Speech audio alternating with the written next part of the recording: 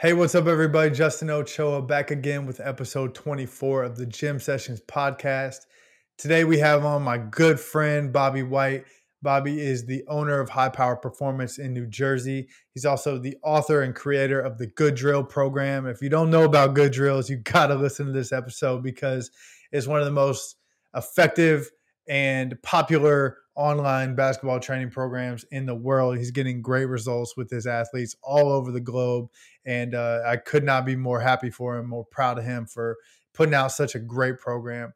In this podcast, we obviously talk about that program, but we talk about skill acquisition, constraints-led approach to training. We talk about communication, coaching, relationship building. We talk about business. We talk about Bobby's background as an athlete and a coach and how his unique background and his journey helped him find success and create what he's doing today. So all in all, it's a great episode. I enjoyed catching up with Bobby. I think you guys will get a lot of value out of this, no matter what you are in the basketball community, whether you're an athlete, coach, a trainer, or just a fan. I know that you're going to find a lot of value in all the things that Bobby shares and all the perspective that Bobby brings to this episode. So strap in. This is about an hour long. It's a great episode. I hope you guys enjoy it. Bobby Whyte, welcome to the show, my man. Thanks for joining me. Happy to be here. How's it going? Oh, it's going great, man. We just spent a good little amount of time catching up. It was always great to catch up with you, but I'm excited. This podcast has been kind of, in the works for a while, and I'm glad we can make it happen. Already freezing. You froze. Way to start the podcast. We're already freezing. We're going a good 10 seconds. We're going to keep that. Screw it. We talked for 30 minutes with zero issues, and then as soon as I hit record, something weird happens. Yeah, it's like trying to scale a gym business. Yeah, that's how it always goes down, man. Well, I don't know if you heard what I said, but I said I appreciate you jumping on here with me. So I want to let you jump in and kind of give the background on who you are, what you do, and all that good stuff. My name's Bobby Whyte. I run a facility in New Jersey. We cover both basketball skill development as well as the S&C side of things. So we got a one-stop shop where you can come in, get stronger, faster, jump higher, and become a bucket on the court. And been doing that for about I started my own business probably 8 years ago, but prior to that, I was working for some pretty sophisticated trainers. I ended up working for the trainers who trained me throughout high school, college, and playing pro ball.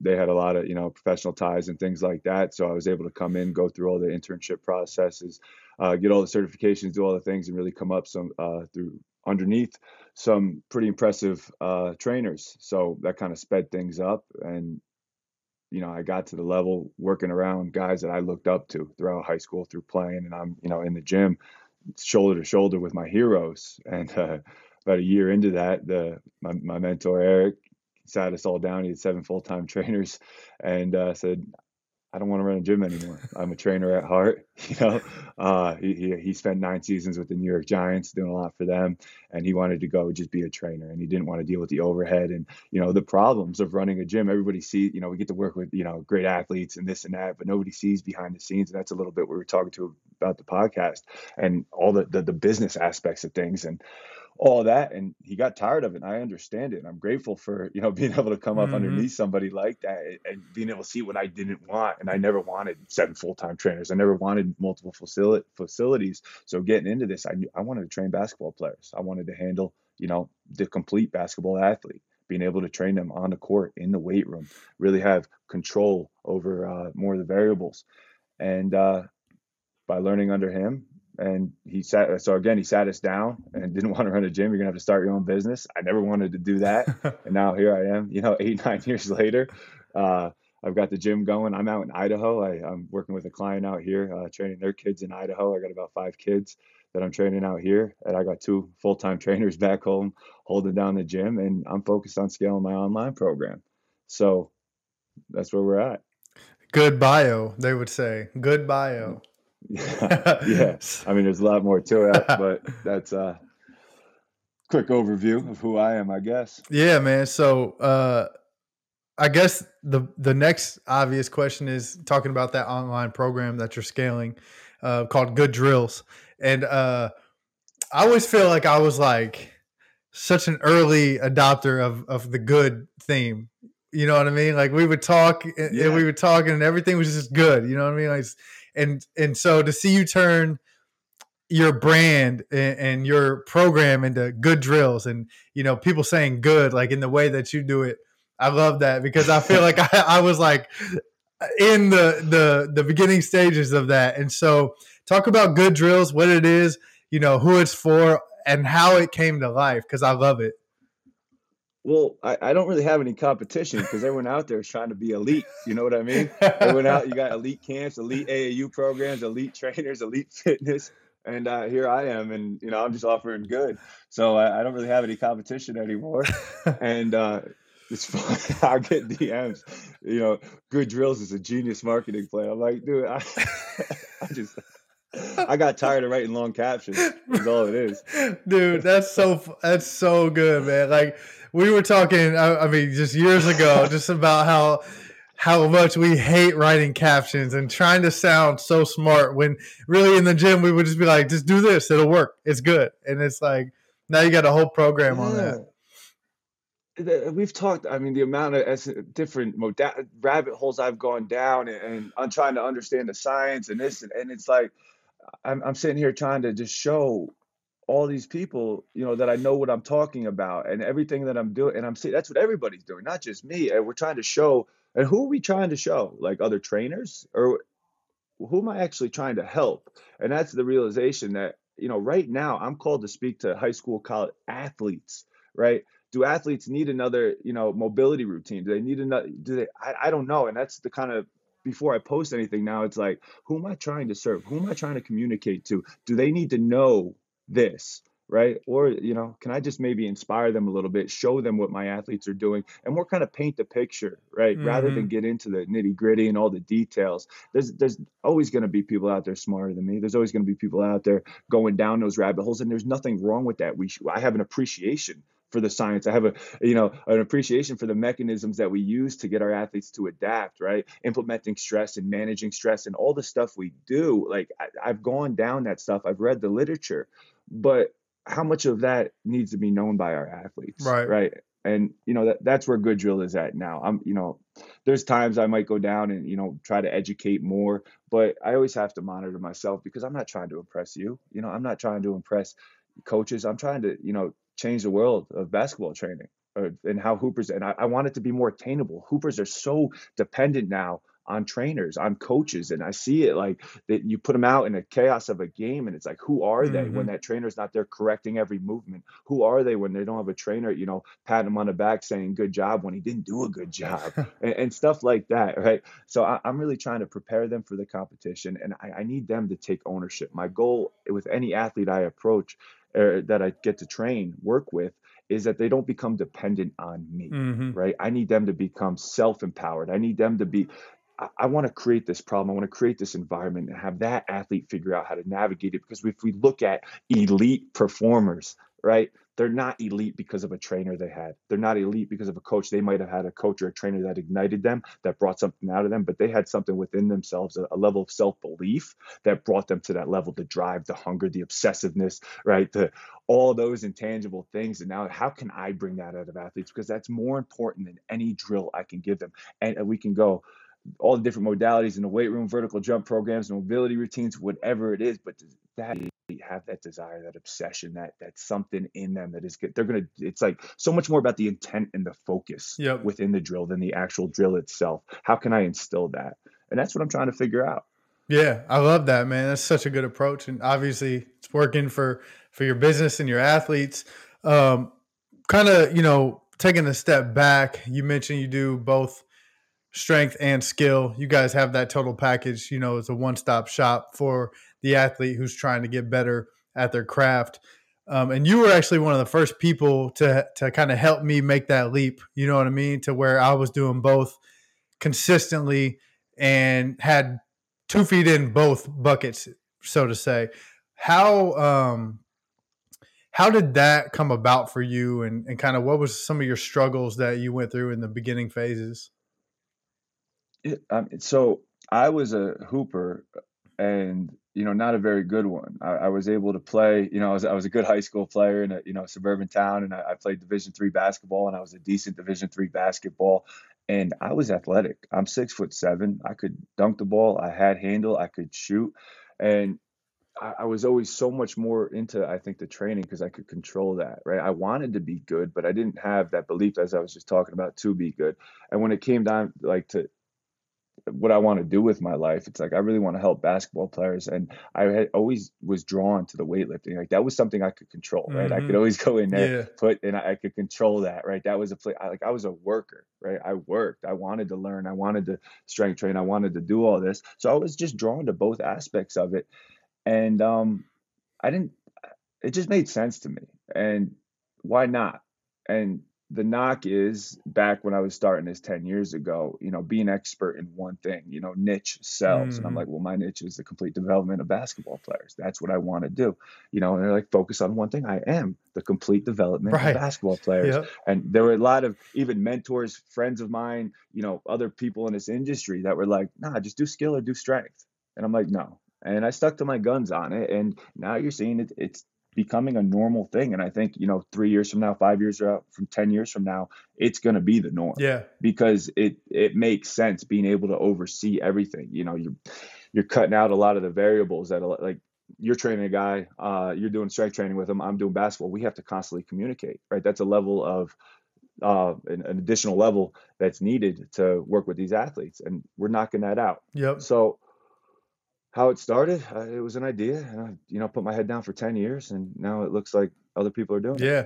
Not to say I'm the first, but Yeah. No, you nailed it because it's like people always say stay in your lane, right? And it's like if my lane is basketball, so I am staying in my lane. I'm handling the complete development of a basketball player, and I know the load that they have on the court. I know the load that they're under in the weight room, and now that gives me the best um, information to help them continue to progress. And then you and I both know it sounds good at first. If you're the skill guy and I'm the weight room guy, and we're like, hey, we share this athlete, let's communicate every Wednesday and we'll tap in, you know what I mean? I'll let you know. But it never works out like that. Like either there's somebody gets some type of feeling, or, somebody wants more credit than they're getting, or we just get too busy. It doesn't go down like that. And it never has. And so um that is the hybrid model is what I call it. And I think like you're right, in the next 10 years should be normal. And I think all the best players at the highest level will have a coach that does both for them. yeah. Yeah, I think you're going to see in other sports too. I think you'll see D back coaches handle all the Hmm. stuff for the defensive backs in a football team, or all the wide, quarterback development on handling both aspects of the quarterback's development. I think you're going to see it across all sports because it's more efficient, and I think over time efficiency wins, 100%. right? Yep. But what does it take? It takes a level of education. It takes, for a skill guy to start getting into the S&C world. There's a lot of books out there on S&C. Where do you start? How do Hmm. we simplify that process? And that's something I'm thinking about now. Like, out of all the things I know, what do I really need to know? If I had to sum up, 10 years of education and, countless certifications and books that I've read into a thing, what is it? What do I really need to know? And I need to know how to manage stress, and I need to know how to meet the athlete where they're at and add complexity and stimulus over time. Whether we're talking about raising strength qualities, general physical qualities, right? How they jump, run, sprint, throw, whatever it is, or basketball qualities in terms of skill. It's meeting them where they're at and adding complexity over time. And I don't think you can argue or refute that. So when I'm putting out good drills, it's like, am I really saying anything that you can argue? I try not to, Right. right? I'm trying to, this is what I'm doing. And if you want to argue this, I don't know how you can. You can try, but this is how it works, Yep. right? I'm using an ecological dynamic approach, which there's plenty of literature out there on for developing skill acquisition. And then strength training is, how you're implementing stress. And there's a bunch of different ways to implement stress, but ultimately I'm trying to give them, maybe what they're not getting in their sport, build up those general qualities in the Hmm. weight room, keep it simple. And, you know, I don't know. Yeah. It's like, how much of what I know do I really need to know to do what I'm doing today? And it's not nearly as much as I know. No, yeah, we overshoot it on the education for sure, especially early in our careers with all the certifications we think we need, and I look at some of those certifications. I think at one point I had every single certification that the NASM had to offer. Like just because I had to recertify every 2 years to keep it alive, and I ran out of Hmm. like offerings, and so I'm like, damn, I took a group fitness certification, and I'm like, what did I learn in that? You know what I mean? I didn't Yeah. I didn't retain any of that. I just wanted the little badge to say I kept my CEUs alive.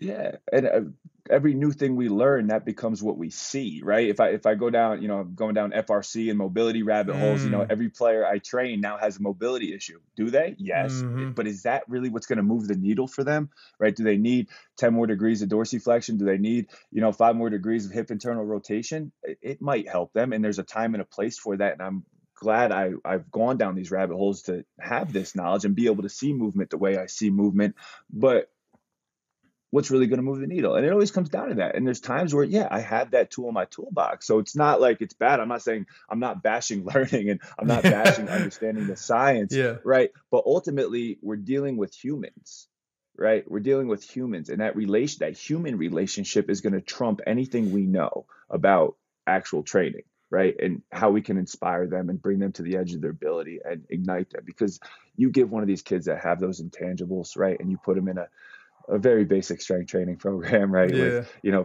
progressive overload, and you get him on the court and you just continually add chaos to his life, right? That's going to drive him, and he's going to have that hunger. And the ones that don't have that, how can I communicate with them? How can I learn about this athlete and what makes him tick? Because what I've learned is what motivates me doesn't always motivate who I'm training. And I think as coaches or trainers, we think everybody's motivated by the same things as us, Hmm. but that's not true.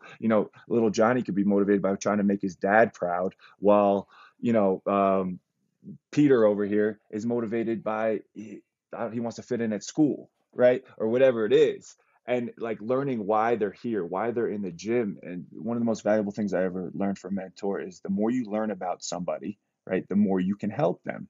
And that's more important than any of the knowledge I have, because we can fill in that. If I ask the right questions, I get good at asking and communicating with my athletes, right? All I have to do is a quick Google search, or, call you, or Right. call another trainer, call a PT, or call this guy, and then I can help him. I don't need to know everything, but I need to know that I don't know everything. And I think it's more important to understand what you don't know, right, than lean on what you do know and try to always have that answer. 100%. I love that. And it's crazy how we're just freestyling this because that leads me right into something I wanted to ask you about. And that is your ability to create relationships. And I think, what we originally probably connected on was how we see training as, being a human based relationship, a partnership, if you will, with our athletes. And I think you have a crazy unique background story because you went through a lot of stuff. You did a lot of work on yourself to help get you to be able to manage and create these relationships that you are today. If you don't mind, dive in on that for me, like kind of, how you're able to communicate the way you do, how you're able to form these relationships like you do, and how kind of some of the things that you struggle with in your past have helped you get to this point. Yeah, I was never a superstar. I made the travel teams, and I was a role player on whatever sport I played, and I could always do things, but I was never a superstar. And I was always really, I really cared what people thought about me. Mm, And I really I was never living in a way how I wanted to live. I lived in a world where I was more concerned how you viewed me, right? And everything, what does this person think about me? What do you think about me? And I never really paid much attention to what I thought about me. So I lived in if you were smarter than me, I tried to talk, you know, smarter. If mm-hmm. you were an athlete, I was going to talk like an athlete.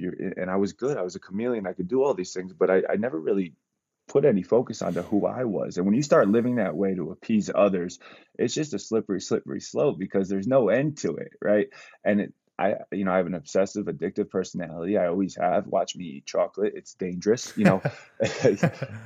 know, there's never enough. And that progressed into my drug use. By the time I got to college, blacking out was the goal, right? As hard as I went on the court, as much, and I was always, I'm the guy that would, get 2 hours of sleep, black out, then wake up, try to sweat it out in the weight room. I was a savage.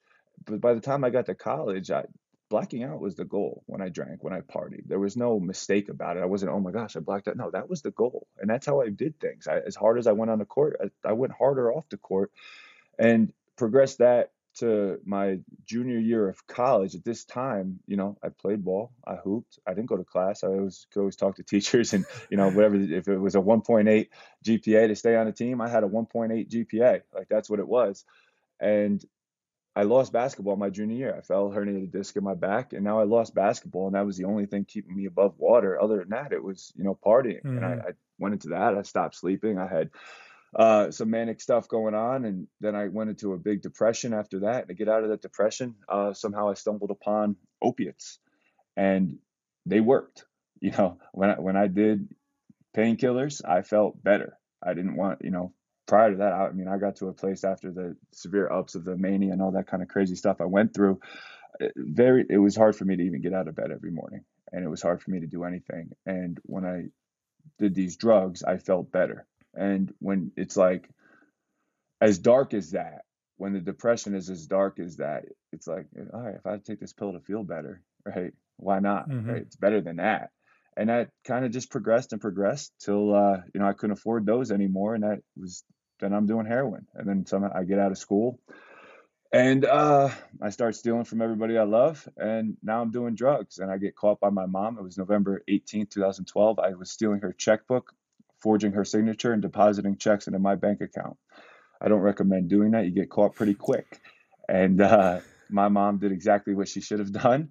She kicked me out of the house. She said, if you do that again, I'm calling the cops. You come anywhere near me, I'm calling the cops. And now at 24 and a half years old, I have nowhere to go, no car, no nothing. And I had a girlfriend at the time, detox cold turkey on her couch for 12 days. Uh, then I had a court date for a prior bar experience where I got in a little fight, and then I went to jail for the next 30 days down in Maryland. And I managed to put some time together where I didn't do any drugs. And then I got into a couple different programs, met up with some people that loved me before I could love myself. And they told me, if you want what I have, you got to do what we do. And they promised me I'd never have to feel that way again. And that's the first thing I believe from somebody in a long time. This guy looking at me in the face saying, you never have to feel this way again. I said, what do I got to do? He says, what we do. And I leaned on these guys, like I said, that loved me before I could love myself. I did a lot of work on myself, kind of uncovering and unpacking where all the fear was coming from and how to manage that without getting high and without trying to escape it. And I think, yeah, I went to heroin, but so much of us now, we got that quick dopamine fix in our phone to get outside of ourselves. The world is just progressively and progressively trying to get us out of ourselves and connect to things I don't think it's healthy to connect to all the time. That's why I spend so much time in nature. That's why I'm so into the hobbies and things that I am and family, because I know I'm always being drawn to get outside of myself, but I have to be okay with who I am. And if I'm constantly outside of myself, I'm not doing any work. So now, like we talked about, elite, right? I'm going to bring it back to the word elite, and everything out there is elite. Everything is, I'm not elite. I never was, right? But because I've been through so much pain, if there's one thing I understand in this world, it's struggle. See, I can't even talk right. It's struggle. And I know that any athlete coming to me, whether it's, on the top of his brain or not, whether they know it or not, if they're coming into me to pay me money to train them, they are struggling, right? So it's an instant thing where I lead from a power of, let's say, weakness, a position of weakness, rather than a position of strength where I'm open about who I am, right? I'm okay with who I am. And that opens up, young boys, girls, college people to actually develop real relationships, because I'm not coming in here like I know everything. I'm never walking in the gym like I have everything figured out. I am coming in here and I'm learning just like they are. And I'm trying to learn about them. And then again, to bring it back, the more I learn about them, the more I can help them. And that's the goal. And now if I put that in front, if I'm truly trying to help the humans in front of me, the children in front of me, all the S&C stuff, all the skill stuff, all the other stuff that we do Hmm. is really easy to fill in, right? Right. We want to jump high. There's a lot of it. I can go read the books about jumping higher. I can go read the books about progressive overload. I can go read the science and data. And that comes as a byproduct of truly caring about the human. So we put the human first, and then we can fill in all the other stuff about the physical. Dude, that's amazing answer. Amazing answer. Like, I mean, what you just said could be the end of the podcast. Like, we don't even need to go deeper than that because you just hit everything so perfectly. Like, that is exactly why you're having the success you're having. You know what I mean? Just from from what you've gone through and how you're applying it to better people's lives, man. I love that. I got a lot of respect for that. Yeah, and I don't even want it to sound like I got it figured out because like there is no way to run a gym and not, oh, the numbers are down this Right. month. Oh, we got these problems. I'm dealing with phone calls. People are, credit cards are declining, like all this kind of stuff. Like I said, like we've got so many things that are trying to take us out of that human level because yeah, I need to make money. I need to do this. So I've delegated a lot of responsibility and I choose to make less money all the time because I don't want to get lost in it because it's so easy. I tell you, I'm former alcoholic, drug addict, all that kind of stuff. And I can get real obsessive over things very easily. So I need to structure my life that I can really just show up and do what I do. And that's train people. That's help people. That's teach people.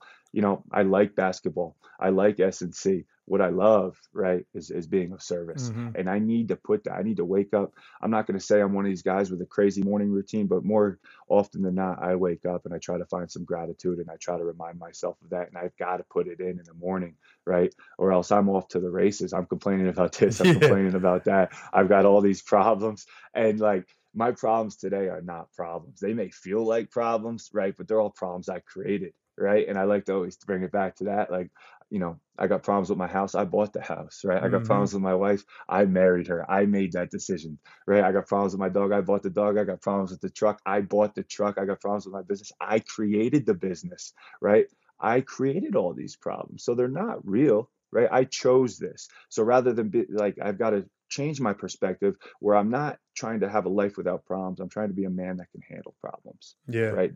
That's life. We're going to have problems. I'm not trying to run from them. I'm not trying to hide from them. I'm not trying to deny that they're there. But the measure of who I am today is how I handle these things. And that always brings it back to the right perspective. And then it's like, if I'm having a bad day or I'm focused on things that don't really matter, like numbers or whatever it is, it's I'm walking in that gym, I'm going to serve the person in front of me. And if I just focus on right now, I'm with you, Justin. I'm focused on you, and that's it. And if I can bring it back to that, everything always works out. Hmm. And it doesn't always feel like everything's going to work out. But if I could just focus on the person in front of me, if I could just serve the person in front of me, right, that's a good day. For sure, man. No, it's important. I love you sharing that aspect of your story and stuff because I think that helps people understand, exactly the context behind, Bobby Whyte and Good Drills and what you guys do. And you mentioned you're not trying to avoid problems or have a life without problems. You're trying to be somebody who can handle them. And that I think also translates to how you do your training and how you, implement your drills and stuff. So I want to transition into like a talk about your constraint led approach and how you basically give athletes situations and you don't necessarily give them the answer. You say, all right, here's a problem, figure it out. Go do this. Like, and then that's how you acquire these skills that we're trying to acquire. Give us kind of the bird's eye view of constraint led approach and what that means to you.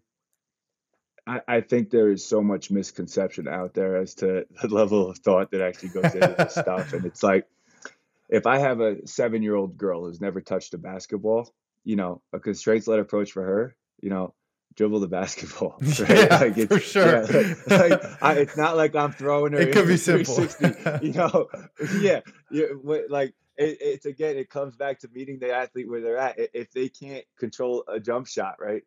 I'm gonna do some. Can you pass with one hand, right? Yeah. It's really meeting the athlete where they're at. But I think it's like we're just throwing random things out there and we're not teaching it.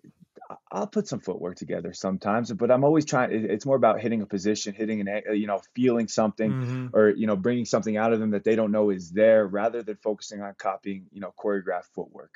And the second I can get them to a certain level, right, I'm always just trying to up the complexity. And it's what are we trying to work on? Uh, Oh, bring it back to your question. I'm kind of going off on a tangent here. It's all good. I appreciate tangents. Basically, the question is Yeah. how do you view like a constraint led approach? Like, what does that mean to you? If somebody's never heard that term or doesn't know what a constraint even is, like, Yeah. what's your working definition? So I don't look at skilled behavior as an athlete as an athlete being able to, perform something in a bubble, Hmm. right? So if I remove the context of the sport, if I remove, five defenders, if I remove, any of that kind of stuff, and I have an athlete that can perform a skill or a repetition that looks clean, it is not the same as being able to perform that skill in the competitive environment. Okay. So rather than bringing attention to the athlete's body, rather than telling these athletes exactly what to do, where to put their feet, how to do things, a lot of internal cueing, right? We're focused on the environment and how that athlete moves within that environment. And as simple as I can put it, that's what we're doing. I am looking at the relationship of the athlete and their environment, and I'm not just looking at the athlete isolated by itself. How does that athlete respond to the environment? How does that athlete move through the environment? Our form is going to follow what's how we're adapting or perceiving and what we're seeing. If there was a step in front of me this side, right, I'm obviously going to only step that high. And now if Hmm. I'm going up a stair, or it's a boulder, right, Right. that's going to change how I navigate that situation. And now I just extrapolate that and apply it to skill development and everything that we're doing. um, I'm trying to find ways to manipulate the environment rather than bring focus to the athlete's body. Love that. So when, you know, obviously this has developed over time and, I'm sure your thoughts on training and just like your thoughts on strength conditioning have changed and evolved over the years. Let's talk about that evolution in terms of like skill development. Where'd you start and what changes along that road got you to this point? Like you start just asking critical thinking questions like, why am I doing this? What am I getting out of this? Like what led to this approach? Um, I love learning, and I'm looking from at different fields across the just I'm pulling from everything, Hmm. and it just always influencing how I communicate and teach athletes. I started, working with a local A. There's about 30 teams, and the guy's a legend in New Jersey's regarded as one of the top shooting coaches, and I'm watching him teach shooting, and he's gotten results, and he's had great players and all this, but everything is just so mechanical and broken down. Beat square, elbow at 90, hand here, hold that follow through, stick, and we're teaching form shooting. And then I'm seeing a lot of the players every time they go to shoot, that ball stops right here in their shooting pocket, right above in front of their shoulder. That ball stops at the shoulder. Why is that happening? Because we're doing all the shooting from here, but I've got to be able to catch the ball from here and shoot. That ball doesn't ever stop. Then I'm actually starting to watch good shooters. Does that ball stop here? Not really. That ball is catch, flow to the release. Hmm. So why are we breaking it down at all these different mechanisms, making it robotic when the movement itself is not robotic? So I'm starting to get now I'm influenced by flow and movement and being able to, have an effortless feeling to it rather than when you start talking to these athletes, they feel like you're helping them because you're putting hands on them. Oh, good. All right, now correct this a little bit. And they really feel like they're getting that kind of, white glove approach. And, it's very elite and this and that. And oh, he's helped me so much. Oh, he saw that my elbow was flared out 2 degrees more than it should be. And now it's coming off my, pinky finger instead of rolling out and all this kind of stuff. And now they're thinking about everything. Now you place that athlete in a situation and somebody like me's guarding them that doesn't care about their freaking feelings and going to take that ball and shove it down their throat and then dunk it on them and smile at them on the way back. Where does how does that work? How does that Yeah. translate? Yeah. Right. So am I anti internal cues? No, but there's a time and a place. There's, sometimes we might need to bring some attention to the athlete, right? And what they're doing with their body because they're not feeling it. And I need to give them that they need a little, nudge in the right Hmm. direction to feel something, or they need a little cue. Oh yeah, I do feel that, right? Because sometimes we're not aware of what's going on. But I'm really trying. How does it grow? I don't know. I'm just going off on tangent. I drink a lot of coffee. Um, uh, Honestly, a lot of the then and then I'm watching how much stuff is happening in the weight room. And you take a basketball player and he goes to a strength trainer, and the athlete goes in there. I want to jump higher. And then that strength trainer's got him doing box jumps and he's got him doing Vertimax jumping and all this kind of stuff. When that athlete, plays, I don't know, 15 hours of basketball a week and he's jumping, right? He's changing direction. He's going to a skill trainer and he's doing all this stuff.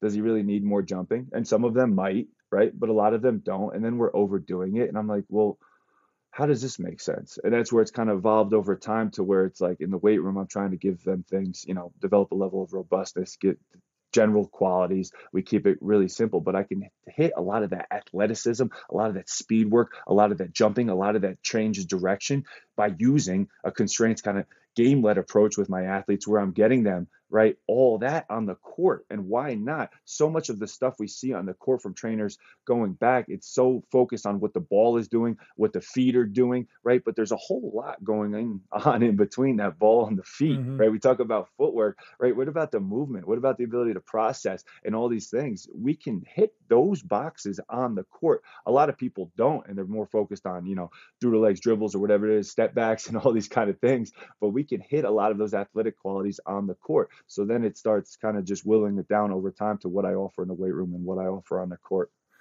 Love that. So when it comes to uh, like business wise, do you have athletes that only train with you on the court and don't lift, or only lift with you and don't do the skill work? And then obviously, I know you have both. What's your approach to that? I mean, your sales pitch, or kind of like how you intake an athlete um, that may or may not want to do both, or whatever that looks like.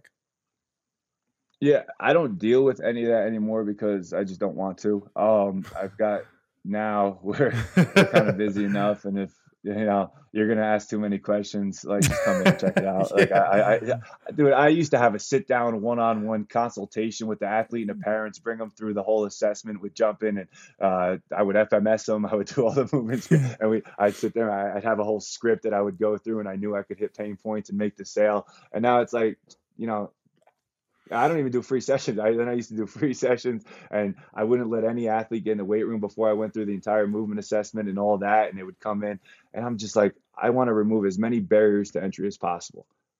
So right now there's, you're going to pay whatever it is, 50, $55, come in for a session. If you like it, good, sign up for membership. If you don't, go somewhere else, and that's fine. I know I believe in what I'm doing, and I have a track record to prove it. Not, it's like, I mean, look around, look who's in this gym right now. Like, if you don't want to Right. be here, that's on you, buddy. Right. But it took a long time to get there, and it took all the other stuff I did to build that reputation. So it's not like I'm knocking what I used to do because it got me to where I am now. And I needed to do all that stuff. I needed to get people in my gym. I needed to, be able to feed myself. So I went through all that kind of stuff, but now it's evolved over time. It's like my wife handles the phone calls. She does all the membership setup. I get to show up and be Bobby. Um, That's nice. but the intake we run, it's hard to get everybody. We run a semi-private model on the stage, so there's never more than 5 or 6 athletes doing strength training. And then I like to keep the class sizes small on the court, which is 8 athletes, and that's manageable. We break them up into different skill levels. So on the court, I've got 3 skill levels: 1, 2, and 3. 3 is all athletes that are either on a college trajectory or already playing in college. And My smoke detector's going off. It's all good. Wife's gonna yeah, handle it. now Showbiz, we baby. we are. It's all right. It's all good. So in terms of like intake, we're always testing and tracking. So we put together, we got the Vertec, we got the jump mat, we have some timing devices for, we go a half court sprint because that's what we have. We do a couple, we've got a triple jump or 2-1-2 jump. We got a couple different things that we're doing. There's no real, we're just rotating through them. So every session, right, we're going to do some warm up, some game, whatever it is. Then we're going to test something. We do this every single session. So we'll test an approach, a max approach jump, right? We'll test a standing jump. We'll test a triple jump. We'll test a 10-yard sprint. And this does 2 things. We're constantly, measuring, remeasuring, seeing things. And that allows it. So if an athlete's coming off the street, unless we're getting something down, right? They're all coming in to jump higher, right? So whether we're testing a broad jump or a triple jump, at least we have some type of jumping metric down. And the next time they come in, we'll test something else. So we do that daily, 5 days a week in our gym. We're testing something. That's part of our warm up routine. I want them competing. And that does something. Sometimes I'll come in and I'll know an athlete's max approach vert is 36 and he comes in at a 29. Are we going to go today? Oh, this is going to be a chiller day, right? So that we get a lot of information from that. Then quarterly, every time the seasons change, right, we have our big testing, and that's where we're testing. a lot more. We're going to do a broad jump. We're going to do a non-counter movement broad jump. We're going to do a double jump. We're going to do a triple jump. We're going to do a broad jump off one leg. We're going to do a 2-1-2 jump. Now we're looking at how we recycle energy and all that. We're going to do a loaded carry. We give them 75% of their body weight and they walk for max distance. That's going to give me a good baseline of how quickly they break down under load. And we're getting all these numbers down. And obviously, I'm going to test their vertical jump because that's where they're there for. I took that actually out of it's under the FMS umbrella. It's called functional capacity screen. It works really well. Is it the end all be all? No, nothing is. I don't believe anything is, but it gives me some good metrics and it's really easy. They have a nice I've got the iPad in there and I can input all the information in there. It sends them a detailed report of what we just saw. And we're going to look at their ability to produce power one time. We're going to look at their ability to recycle energy, produce power multiple times. We're going to see if there's a big difference from left to right. We're going to see how quickly they break down under load. And we also do a motor control screen where we're just doing a lower body reach and an upper body reach, seeing how well they can balance and control their movement. Right. And I don't know, like, what else do we need to know? Do I want to get the, vault performance or, all these different force plates and all this? I could. Is it going to change what I do? I don't believe so. Right. I don't believe so. So I get enough there. And again, there's as much as I knock the science, it's like I want to put numbers to what I'm doing. And if the numbers aren't improved, and it makes it easy. I'm trying to relate this to intake, even though I go off the reservation with these answers, right? I make it real easy for them. We're going to come in, we're going to get numbers, and in 30 days, 2 months, these numbers don't improve. Please go somewhere else, right? I don't have to sell them. I can take the emotional, I'm the best. No, there's proof here, and I've got my file cabinet up there with all my client folders and all these things. Go pick one. Go look at one. I bet the numbers went up. Do they always go up right away? No. Do they always go up like this? No. But if they don't go up, I got to go back to the drawing board and see what I'm missing. And that's, again, I'm taking, like, it takes that emotional piece out of it. So much of us are trying to act like we know everything. It's more about what I can find out and then go from there. Yeah, no, testing, I love that. I love having objective data, you know what I mean? Say, like, I'm a nice guy, you know what I mean? I like all my athletes. I'm gonna be like, hey, you look better, you look faster, you look like you're getting bouncy. But that's just me being nice. I want to see numbers like you are faster, you are jumping higher, you are XYZ getting stronger, whatever the case may be. So I love testing. I love, kind of the intake process. Is funny you said that about the consultation. I used to have that as well. Like, I used to be like, it's mandatory. Like, you have to do it or you can't train with me. And then what happened was I started getting more pros. And these pros are not with the bullshit. They're like, yo, I just want to get better. And so I was like, well, what am I going to do? Tell so-and-so like, I can't train you, bro. You got to get a full assessment for. No, the testing is the training is the testing, and it's a cycle because when you measure everything, you have the data. So it's just like, And I'm not trying to like poo-poo reading books and understanding, because I can easily now get an athlete on a stage, tell him do an overhead press, and if he's not getting that bicep to his ear, he's got something going on right, funky with his shoulders, right?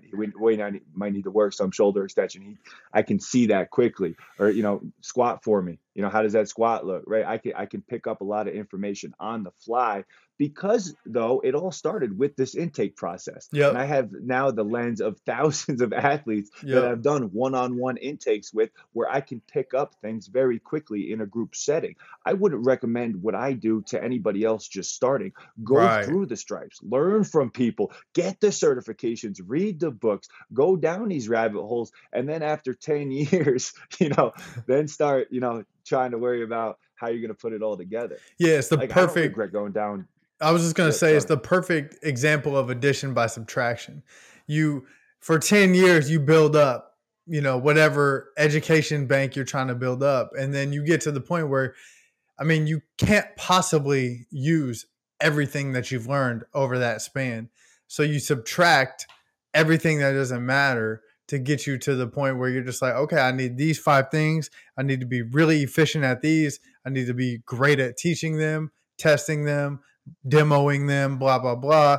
And that's what I need. And that's, kind of the point where I think we're both at a similar point in that where it's like you're starting to peel away some of the shit that doesn't matter and just get down to business faster. And even to take that one further, even getting them to jump higher, faster really doesn't matter if they're not a bucket, right? Can this dude hoop, right? Like we're not Yeah. gonna like that's what That's the like clip for like Instagram right there. right, right. You know, can the dude hoop? Because that's like, yeah, I want to jump higher, but why do you want to jump higher? What? So I can dunk, right? So I Right. can be, but we lose that perspective, and that's why I think it's so important for. Like, I love that you're getting on the court now and doing this. It's so important because if I'm just in S&C, if I'm just in the weight room, all I see is the weight room, and my athletes, they're jumping higher, their squats going up, they got faster time. Da, da, da. He's going out, and he's sitting on the bench though. Right, you got the best athlete sitting on the bench Best because it athletes, doesn't yeah. matter if he doesn't know how to hoop, and that I can't lose that, and that's why it's so. I mean, I got this junky stage with a hodgepodge of kettlebells, and old squat rack that nobody can even do a pull up on because they're all too tall, right? And it's like, I should have got the tall boy. I got the little guy. It was cheaper, but Feel that. but then they jump down off the stage and they're on the court, and that's where I can really see, like, that's what we need to be focused on. They're coming to me to get better at their sport. They're not coming to me to get more athletic in the grand scheme of Hmm. things, Yeah. right? Am I going to So get them more athletic? Yeah. double down on that question. It's basically the same thing. What's your kind of your process for somebody on the court? Like, do you have any testing protocols or just any type of workouts that you want to see to set a baseline for where they're at? I mean, what's the test of a hooper? Does it, 1-on-1, are you winning? 2-on-2, are you winning? 3-on-3, are you winning? Yep. 5-on-5, are you winning? Right. And I think there's a lot of players lack the self awareness where it's like, do you win? Because it's a W or an L, right? Do you help your team win? Yeah. Do I have guys that drop 30? Yeah. I also got guys that led the state in charges, and became a Division I player that averaged 12 points a game, right? Hmm. And there's different things, and it's ultimately like developing that level of self-awareness to understand where you're at. It's like we always want to keep growing. We always want to add new tools to the bag. We always want more move. I want to be able to shoot better, do all this stuff, but it's like understanding where you at right now, Hmm. right? And now when you walk on the court, what's going to put your team in the best position to win? Maybe you're not the best scorer on the team right now, and that's okay. And that's why I've really been like thinking, ruminating on this thought. It's like, why can't we stink at basketball and be confident? Like, why does a newcomer, a guy that's just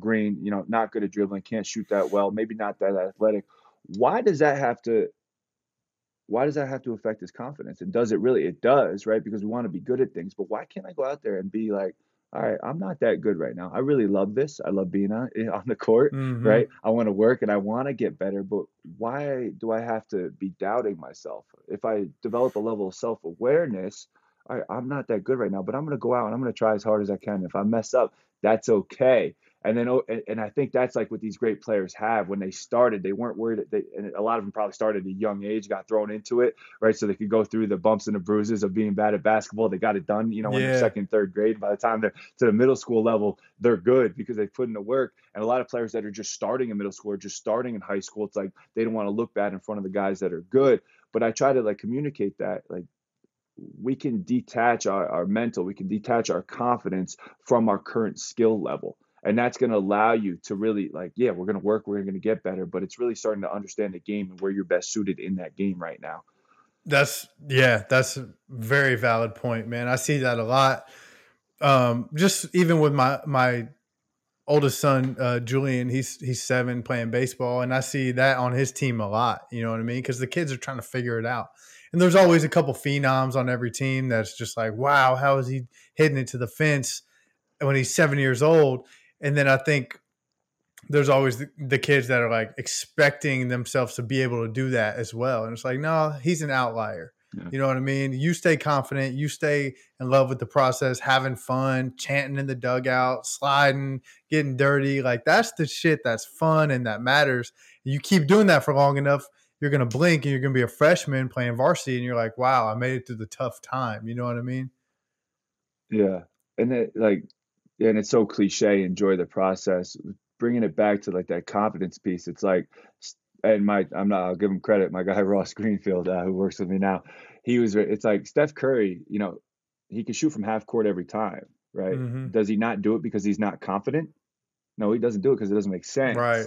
right? So it's like there's no lack of confidence. LeBron will pull from like he doesn't care, Yeah. right? He's detached. It's not a matter of confidence why I'm not sure like for them. It's just it doesn't make sense. So it's like how can we get that now to young athletes that you know I get lost on this. I want to like get this down to where I can really hammer this out in conversation. But I think there's something here in like just being able to who we are, our identity doesn't have to be attached to how we perform. And if I can start painting that picture with young athletes, like they just lose that fear, right? Yeah, you can stink and be confident. It's okay. Like Yeah. you can confidently turn the ball over. It's Yeah. so you don't have to. But like the progression is like I stink at basketball. Well, yeah, you do because you haven't played enough. You haven't done this long enough. That's okay to stink at basketball. That doesn't need to devalue who you are as a person. And that's where it goes. It goes from a missed shot to I stink at shooting to I can't play basketball to I'm terrible at basketball to I shouldn't even exist to I'm a piece Hmm. of junk human being. Like they Yeah. watch young players. That's the transition. Yep. It's like let's not bring who you are into this. And yeah, I missed a shot. And the faster they can get to that, the faster they really start getting better. Man, my one of my mentors and really good friends, Derek Grant, he's a mindset coach, and he's like unreal. Like one of the things he always tells me is you will always be who you think you are. So it's like same thing. It's similar to what you're saying. You have to be able to tell yourself you're not how you perform on the court. You're not how strong or weak you are in the weight room.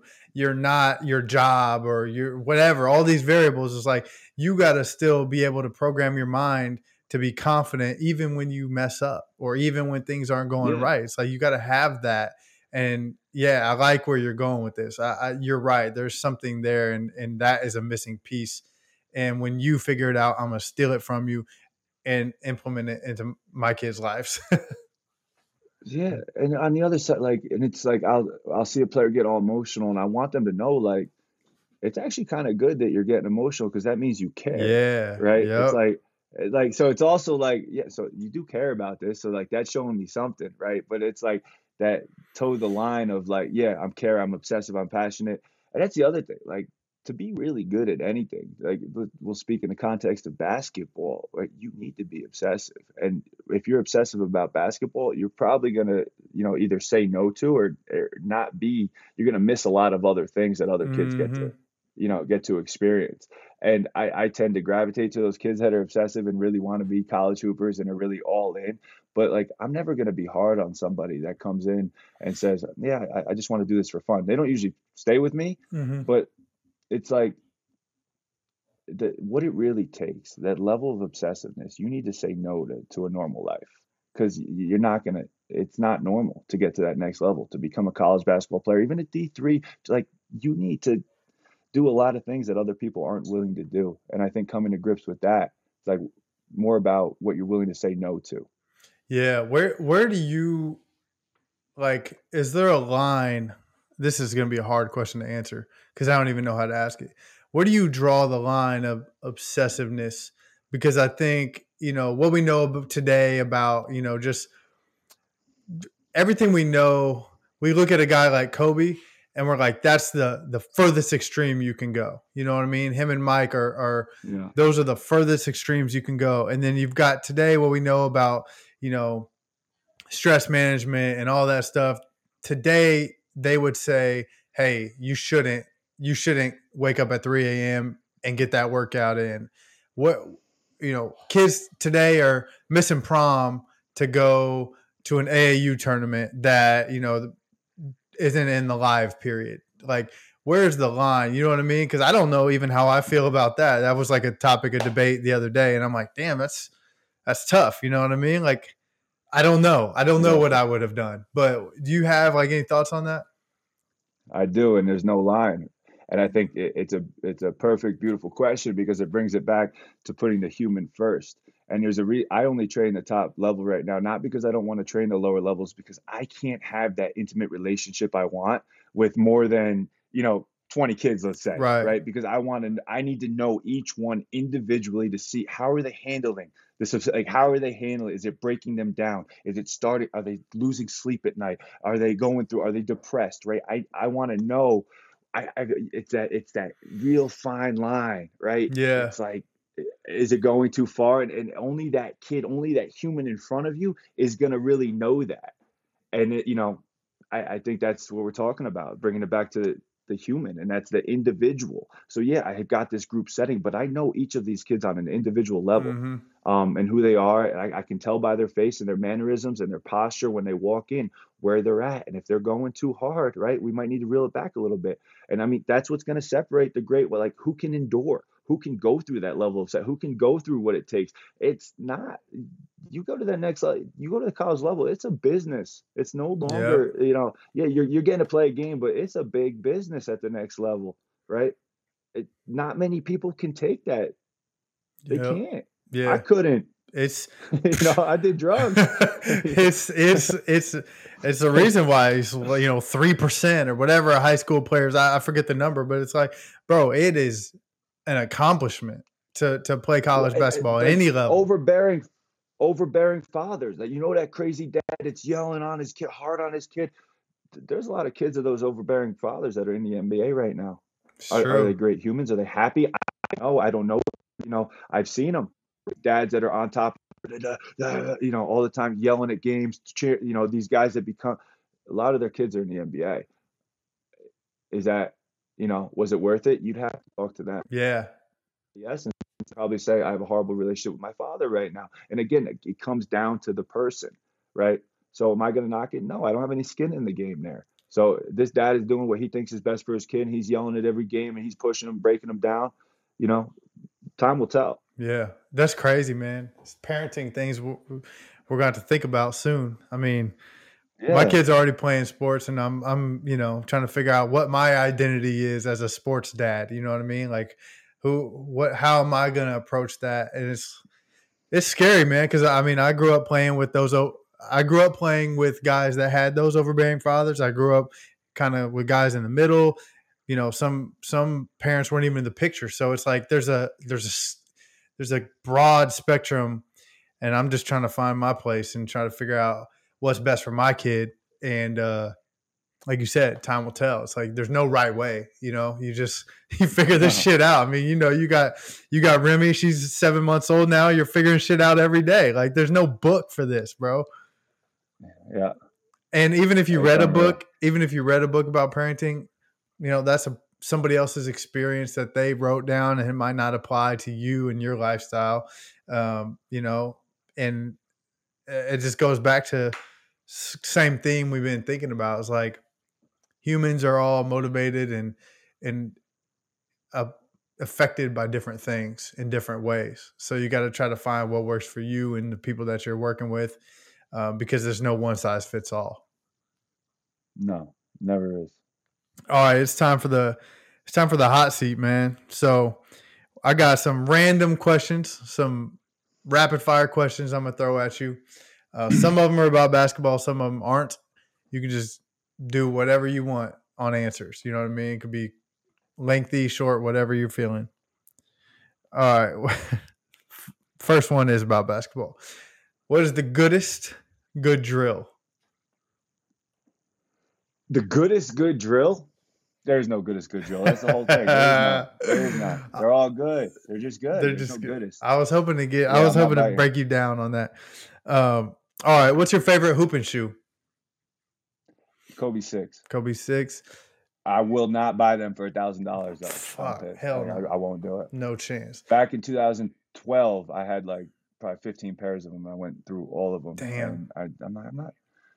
It's crazy what they're doing with shoes. Yeah. I like the new one I've been trying. The Converses are sick. They don't make that. Those are getting expensive now too. I was able to get a bunch of those from Converse at one point on through all them. Then I liked them so much I kept buying them off StockX. But now they're getting up $300, $400 for a pair of shoes that was 100 some bucks. Then I Wow. got the GT Cut. I started messing with the GT Cuts. That was again $400 pair of shoe, but everyone Hmm. spoke so highly of them. I tried those. Those are good. I don't know. I got the Lucas I brought out here to Idaho. I've been wearing those. I like those, That's and they're more. cheap. You Yeah, can get them for under yeah, 100. Yeah, yeah, those are solid. I got the Luca ones, all red ones. I like those. yeah, yeah. What's your favorite hobby outside of coaching? Uh, hunting with my bird dog and training my bird dog. Love that. I knew that. I hunt all over the country. Yeah. I knew that. I just wanted to have you say it publicly because I it's care more about training my dog than basketball players. I'll say that 100%. I enjoy training my dog and hunting more than anything I do with basketball players. dude. You need to come train my dog, man. She's a mess. Um, what was your first job ever? I worked at a country club maintenance. I was making $6.50 an hour. I started working at like 13. I've always worked. I always like working, but I thought I was going to be there the rest of my life. I worked there for 7 years till I was 21. And I talked in the Damn. beginning of this about going. I got fired. I was all manic and crazy, and I scared everybody because I was a nut job. Ended up in a psych ward and got fired at 21. And I was devastated because I thought I was going to work maintenance at this country club. It was like tennis courts and it was like clay courts. I would sweep the courts, do the garbages, fix things. I felt like I had like ownership in this place. Like there'd be something, I don't know, we built like a fence and I'm like, I made that fence. Yeah, dude. I love that. That's crazy. I started working at 13 as well. That job was so good because by the time I was 15, I had some time in there. So I was the man. I was running things at like 15. And our boss was like a drunk. So he would just disappear and leave us a to-do list. And we had a Spanish dude and like 3 8th, 9th graders that would work for us underneath us. So me and my best friend worked together. We're 15, 16 years old, running the entire maintenance department of this country club. We'd be out fishing. By the time we had the company credit card, we go out to like Lowe's or Home Depot, buy a bunch of stuff. Dude, that sounds like a freaking like a movie or some type of Netflix series or something. It was great. That's dope. What's one thing in your daily routine that you do every day that adds value to your life? Right now, I'm spending as much time as I can with my baby. Yep. That's it. I'm out here in Idaho. We talked a little bit. I got a job out here working for a family, and there's a financial piece to that coming out here. But the driver really made me take this opportunity to spend as much time with my baby as possible.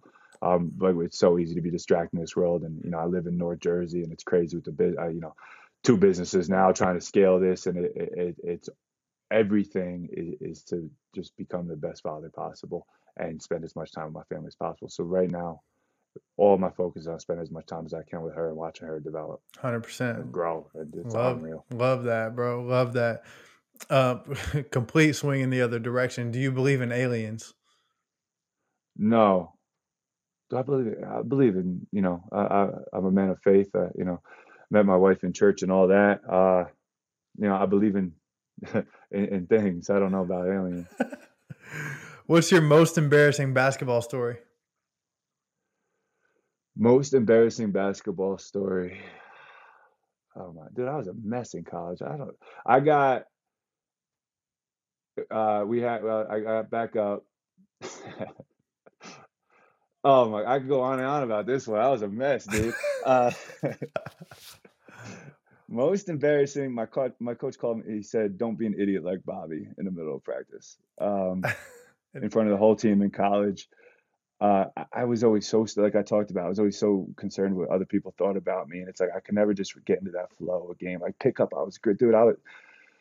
I could play, like I really could, but like once you started to put in a system or any type of plays, I was so fixated on running the play correctly and appeasing the coach and all of this, so I was never present. So I could never it's not that I'm stupid. It was like I'm just not present. I'm not here because I'm stuck in my head with my fear and my thoughts. So I had this in the middle of the practice, Coach Goody, I love him to death. Somebody messed up and he said, "Don't be an idiot like Bobby." And in front of the whole team, like it just came out, and it's like that's what he thinks. And for me, that's so worried about that was like validation to my negative thoughts that this guy really thought I was an idiot. Yeah, and that was embarrassing. I can see that. Don't be an idiot like Bobby. Cutting deep.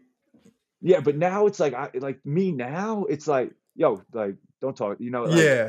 Like it would never happen now. But that's who I was. So that was really came to mind. I can see that. And he apologized the next day and he said that's the worst thing he's ever done as a coach is say that. Really? Yeah. No, he was awesome. That's cool. The problem was he left after. I loved him. And he left after my sophomore year though, and that was bad. Got you. Couple more here.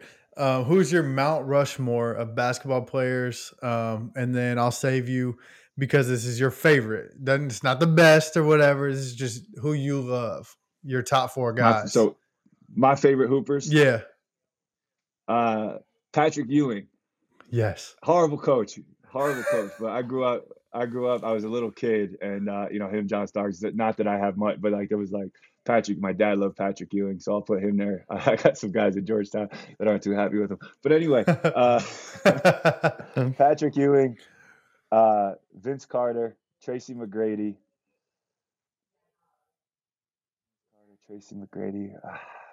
never Kobe. I was never Shaq. Oh, Shaq. Shaq. Dude, that's a good four though. You know, growing up in our I had era. the Reebok Zebras. I had the whole Orlando Hell jacket, yeah. puffy jacket. Yeah. I love that. Oh, here's a follow-up question about Shaq. What's the worst version of Shaq? Like, which version of Shaq? Like Celtic Shaq, Sun Shaq, Cleveland Shaq? Who is Kevin Hart? Where was he when Kevin Hart was imitating him? Running down it. I think that was Cleveland. I think he was on the Cavs, bro. That was bad. Worst Shaq ever right there. Yeah. All right, so what's one meal you could eat every day, whether or not it has health implications on it? You know, if it's unhealthy, so be it. Like, what's like your go-to meal that you could eat every day? I'm so go-to like how favorite or something I could eat every day. We'll say like, all right, it's your last meal on earth. You know, it's your last meal. What you going with? Like, what do you want? Oh, that's gonna be like some really good steak. Got you. Some top-notch steakhouse. Good steak with some good sides. All the different sides. Yeah. All the different sides. Yeah, the mac and cheese. I love wings. I love burger. I mean, I just eat, man. But like, I can go kind of dark mode if I'm trying to like adhere to a diet. I could eat ground beef with like some hot sauce on there. Right. Out of a Tupperware. I can do that too. Yeah. Yeah.